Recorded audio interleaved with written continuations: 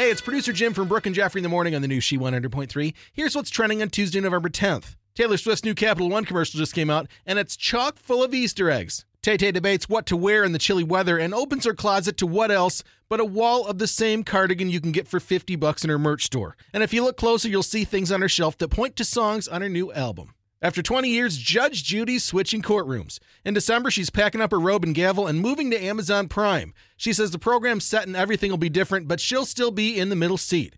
Judy Justice debuts in December. And the Xbox Series X and Series S come out today, joining the PlayStation 5 as holiday 2020's most asked for gifts. Memories of Christmas '85, waiting for that Nintendo Entertainment System with Duck Hunting Super Mario Brothers. Those were the days. That's what's trending for your Tuesday. Have a great day, and thanks for listening to She 100.3, the best variety of the 80s, 90s, 2K, and today.